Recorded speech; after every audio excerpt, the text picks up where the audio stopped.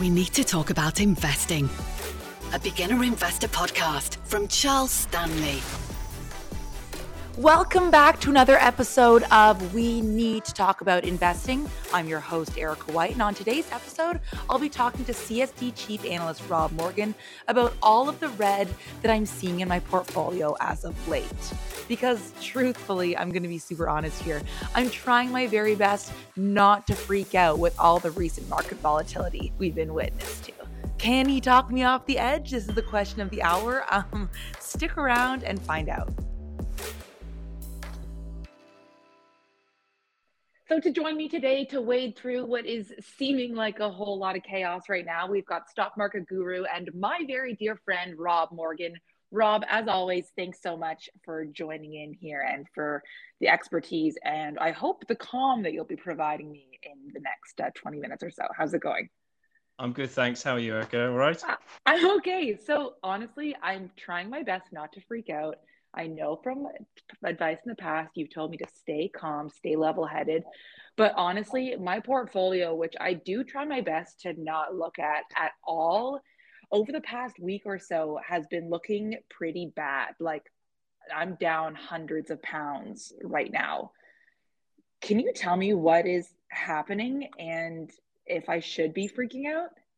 Yeah, stock markets do fall as well as rise, and we're seeing one of those episodes at the moment at the start of January 2022. To set the context, we've obviously had a really good run in markets over sort of 2020 and 2021, coming out of the pandemic lows. And that's partly unraveled in 2022, not, so far to an unusual degree. We've had a 10% fall, or maybe 15% in sort of the US tech index, for instance. And the root cause really is kind of investors' perception of inflation and interest rates. So the fear of rising interest rates has gathered a bit of momentum. We've had the first meeting of the US Federal Reserve this year, and they've been much more hawkish in tone, meaning that they're seen as being a little bit more aggressive in terms of putting up interest rates further and faster than they did before. And that's got knock-on consequences for bond markets. Bond yields rise, and that's had a knock-on impact onto equities as well. So I don't think it's a time to panic at all. But yeah, it's definitely a more difficult environment than what we've seen over the past couple of years. So just to timestamp this briefly, this is the first week of February that we're in right now. So I heard from somebody very knowledgeable that the stock market, it can kind of be related to the human psyche. Like it's the sum of everybody's hopes, but also everybody's fears. Do you think it's fair to say that right now we're seeing more of the fear side? Yeah, most definitely. I think human emotion and sentiment plays a huge role in what asset prices are doing, especially in the short term. So, as people grow in confidence and asset prices rise, more people are tempted to buy in, and you get a sort of almost a gently rising market that feeds on itself. And then suddenly something happens and fear sets in. And that's when people start to say, hang on, you know what, this isn't good, and panic and sell out. And sometimes at the least opportune time, those sort of feelings of fear tend to feed upon themselves and create a sort of destructive circle. And that sort of human emotion tends to lead to kind of markets falling a lot more quickly than they rise. So the rises tend to be a lot more gentle than the falls. The market saying is that the markets rise by walking up the stairs and then they fall by falling out the window. So That's kind of what you get with price action in markets. That's very typical.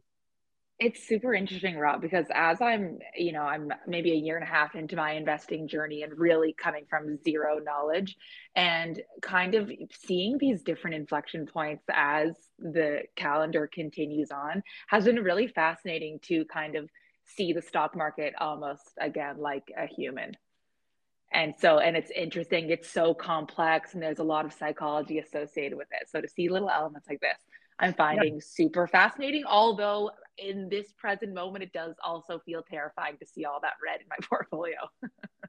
Yeah, that's right. But I mean, I think if you're a long-term investor, then you shouldn't get too caught up in the events of the day. And the problem, of course, is we have a sort of 24-hour, minute-by-minute news coverage of what markets are doing. And, all that noise sort of tempts you into kind of thinking, I need to do something about this. But in I'm reality, losing everything, sell it all. Yeah.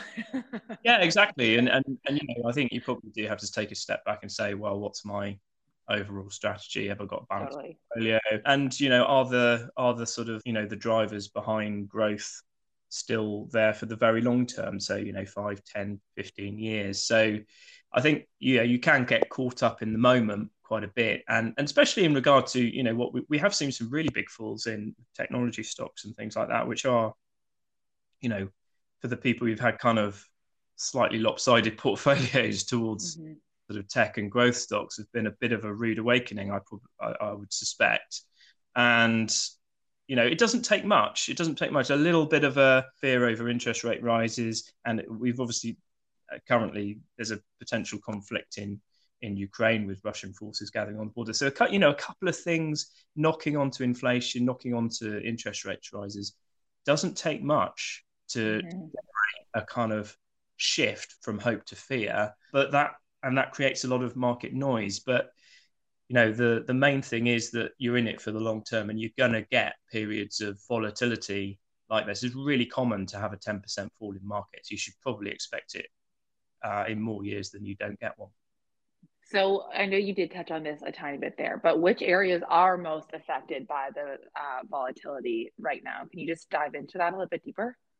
Yeah, sure. So in a rising interest rate environment, which is what investors are fearing that we've got, we have got one, but we don't know exactly how far they would go. I think it's about 4 hikes this year that are penciled in. The consequence of that is that bond yields rise because they pay a fixed level of interest. They need to rise to compensate investors for that higher level of interest rates that you could essentially get on cash. That also feeds into the discount rate that's applied to equity valuations. So when analysts calculate their estimates of cash flows that companies are going to get, they apply what's called a discount rate, which is based on essentially a bond yield. So you've got a situation where those cash flows are essentially worth a bit less the higher those bond yields are, and that has a disproportionate effect on companies whose cash flows are further out and larger in the future. So that means things like tech stocks, things like earlier stage companies, perhaps ones that aren't even profitable yet, that have yet to generate significant profits. Those are disproportionately affected versus companies that actually have greater cash flows in the near term. So investors are more tended to favour companies with nearer term profits rather than ones further away. The higher interest rates are. So that favours things like commodities or banks or something like that, where you've got some visibility over cash flow, and perhaps you've got a bit of protection as well with against inflation rising in the near term. So that's why we've got a shift. We've had a shift sort of starting November last year from, broadly speaking, growth stocks to value. And that's reversed a trend that we've seen really for pretty much a decade now. And we've had a big sort of rotation in markets. So the other thing to consider is obviously earlier stage companies, the more capital a company needs to grow, the harder it is to operate in a kind of rising interest rate environment, because you're going to need to raise more money, either through borrowing or equity raising in the future. And so your cost of capital is going to go up. And so earlier stage companies tend to find it a little bit more difficult. But, on the other hand, growth and innovation doesn't just stop because interest rates are rising. Then there will be companies that prevail. But yeah, the going's a bit tougher for companies that are at an early stage of their life and the companies that are already kind of marginal in terms of their viability. So what you're saying here is that do you think that the unease that we're currently having is also linked to rising inflation? Because honestly, that's another element that is kind of stressing me out. Like the idea that like right now food's more expensive and living is more expensive and things are just like generally are feeling like they're kind of overcompensating for what had been going on in COVID. But is that kind of accurate to say?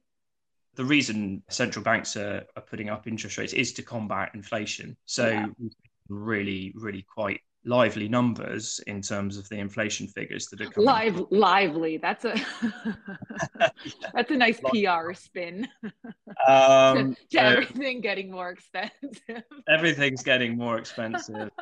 Love Uh, that. it's and we've not seen this for years. I mean, inflation has been creeping up. Things are getting more expensive, but it's a bit like the boiling frog in the saucepan. You know, it doesn't take any notice with a little bit of heat rise, but if you turn it up massively, it'll jump out. That's the kind of principle with inflation. And you know, the central banks have to jump on inflation and get it under control because it does undermine the economy massively. And people are finding now that obviously rising energy bills, rising food prices, it's Oh all my affecting. God. Yeah, don't get me started on my energy bills in my house. Yeah, exactly, and that's what the central banks, when they're setting interest rate policy, will be looking at. Their narrative, to a degree, over last year was that it was transitory, that these numbers are going to roll off as the kind of the effects of extra spending post pandemic and higher energy prices fall back into line. And if it's a bit stickier than that, if it's going feeding into wages, then inflation kind of sticks around for longer. Then they're going to have to put interest rates up faster. So this is the real balance that's going on in markets at the moment. We don't know exactly how much they're going to put rates up by, and that's why, yeah, you know, markets aren't sure about that, and that's why we've got this volatility at the moment. So yeah, inflation is really going to be the driver of interest rate policy, and we need to keep a very, very close eye on, you know, particularly kind of the wage inflation. But our base case at Charles Stanley, anyway, is that these numbers do start to fall away during the course of this year, and that gives the central banks, the Fed and Bank of England, the opportunity to raise rates in a more gradual way and engineer a kind of soft landing that doesn't sort of tip us into an economic downturn. So So they have to. forgive me, sorry, Rob, for kind of like I'm closing my eyes trying to paint this picture here for myself to make it make sense for somebody that doesn't have all the degrees and the accreditation that you have about the economy generally. But like the way that I'm seeing it is that like the economy is almost like it's like a giant spider web. And even if you just pull it like a little bit or a fly gets stuck in one portion of it, that then can shift every up so many other elements, even the elements that are on the opposite side of the spider web. Is that like an accurate kind of description? It's like a knock-on effect, right? So something happens in one place and then it affects this, which affects this, which affects that, which affects this other thing. And the next thing you know, I'm paying £7 for my latte. Yeah, I think so. I mean, there's a lot of unintended consequences about the whole. You know, there's obviously unintended consequences of lockdowns, unintended consequences of where you put interest rates, and that's the thing about economics. You know, it is sometimes a bit sort of butterfly effect. You know, there's something happens and that has knock-on consequences, you know, further down the line that you can't actually foresee, but it starts a kind of chain reaction, and we've seen that time and time again, really, over the and you don't necessarily, it's not necessarily apparent when something happens what the ultimate sort of outcome is. But I mean, that's absolutely true. I mean, it's so complex, and it's very difficult for, you know, anybody to get their head around the entire economic consequences of everything. So you've just kind of got to stick to what you can control at the end of the day, and have a diverse portfolio that gives you you know, the opportunity to grow your money and meet your objectives, but without sort of exposing yourself to a very large amount of risk. So try and get as much right as you can without being absolutely wrong. I think that's the kind of key thing to weather as many eventualities as possible. That's all you can do. I don't want to blow this out of proportion. Open the Pandora's box here of Yeah, I don't want to blow this out of proportion by any means, but like in total transparency, this market volatility, so in combination with the inflation rates and everything else, is making me personally feel like something bad is on the horizon. You know, like mom and dad are fighting and they're about to get a divorce. Is there, you know, the saying, obviously there's no smoke without fire. Do you think there's reason to believe that there's possibly a risk? So, I mean, again, I'm saying this with absolutely no experience and no credibility at all, but do you think that this lack of stability or whatever's happening is showing there could be risk of recession on the horizon? Or am I just Well, being crazy? we don't think that's that likely. You can't rule anything out. That's the thing. I think you have to keep an open mind. But I think there's a lot to be positive about as well. And actually, at the moment we've got quite high levels of growth. We've got company earnings coming through, which are in the main, really quite robust. And there's quite a lot to be positive about, actually. So yeah, I wouldn't get too caught up in that. And I think that's also, it's generated by the media as well. It's very, very easy to for sure write headlines that are negative versus ones that are sort of mildly positive. Yeah, the media loves drama, right? Or else they have nothing to report on. I think that's a little bit of a reflection of my age. So I mean, I just turned 31. And, I lived through the recession 2008 and then everything else that's gone on in recent years. And so I think that people that are closer to my age are more likely to feel like a recession, if we see anything bad, that a recession is about to happen, because we've lived through a couple kind of like once in a lifetime economic events in our adult lives. Yeah, I mean, well, we've also had the decline in markets, pre kind of the pandemic really taking off. So I mean, in my kind of career, I've had the 3 events which have been, I would say, seismic in terms of the level of markets going down, by 30, 40, 50%. Mm-hmm. They are obviously very scary times, and particularly which were what, the dot-com bubble. That was the first. That would be the first one. Yeah.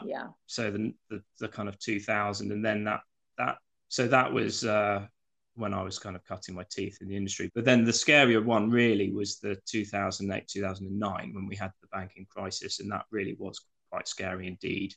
So I think we're probably battle hardened from some of these events, and actually, the last 10 years have been relatively benign. We've had falling interest rates, we've had good level of economic growth, and pretty benign situation. We are sort of moving into a little bit more challenging times, but I don't think there's too much to worry about if you've got your eyes on the horizon and a suitably long time frame. Obviously, if you're looking to trade in and out and make a quick buck, which I think is really a kind of hiding to nothing, but you end up getting sort of caught up in these things. But actually, you can turn it to your advantage if there's volatility anyway. So it's a chance to buy into assets when prices are lower. So that's a great segue to my final question. Then I'll let you go, Rob. I wanted to ask you, what do you think I should be doing about my portfolio right now, and how do you think I should be making the most of what's going on in the markets? Yeah, I mean, I think probably the default for most people is to do nothing. So, no matter what people you might be following on social media, or, actively encourage kind of trading in and out and all that sort of stuff, I think you probably just need to sit on your hands, especially, I mean, if you've got a diverse portfolio that's mainly funds, you've got a lot of diversification. Hopefully you've got different styles of funds, which are doing different things at different times, and not overly reliant on one manager or one type of asset.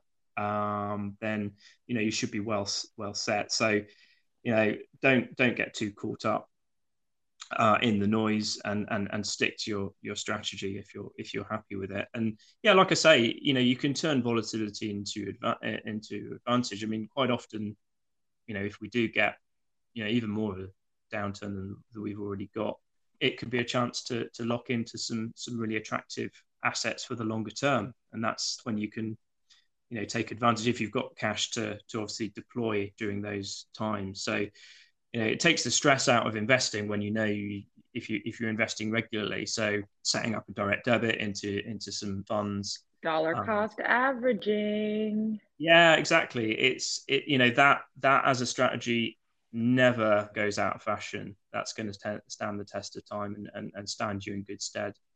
Again, provided that your time horizon is suitably long. So yeah, that's probably the path to go down. Just keep investing through thick and thin, because we are going to get, good times and bad times. I suppose there are going to be people who have seen a lot more volatility perhaps they had been ready for in their portfolio. You do get that after a sudden market turmoil, after a calm period that we've seen. Maybe your portfolio is all facing in one direction in terms of the style and perhaps the growth orientated nature of the portfolio. It's time to take stock, and make sure that you've got a sort of well-rounded portfolio, I think, which striking the right balance between sort of risk and reward. Don't get too aligned to one area. Don't have all of everything on one side of the boat. I think those are the sorts of things that people need to think about, but not actually worry too much, and actually, look to the long term and make sure that their portfolio is set up for that, rather than worrying about the very short term. Because I don't think we can probably second guess exactly what's going to happen in the next sort of weeks and months. But further out, you can be much more positive. Absolutely. So what you're telling me basically, Rob, is to chill out, right? Yeah, I mean, I think the default is generally to do nothing. To chill out, yeah. And that isn't being lazy. It's it's sensible. And the hardest thing is sometimes to do nothing. But as long as you've set up a well-diversified portfolio, then that's usually the best course of action, really. But for what it's worth, it's probably going to be a more tricky year than what we've seen for the past couple of years. That's evident in what's happened in January. So yeah, I think use that to your advantage over the long term. Thank you so much, as always, for your expertise, and on today's podcast particularly, just talking me off the edge. So I appreciate you as always, and thank you so much for everything. It's a pleasure. Thanks very much. We need to talk about investing.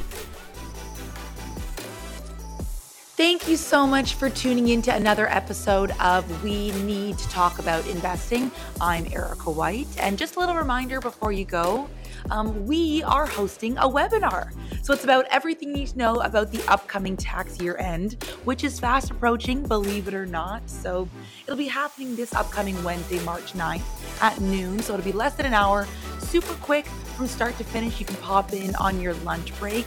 We've got tons of fun and informational stuff planned, along with some very special guests who can answer any questions that you may have. So if you want to sign up, please do go ahead and head to our website to register, or you can just visit our Instagram for a direct link to the sign up page. We'll see you guys there.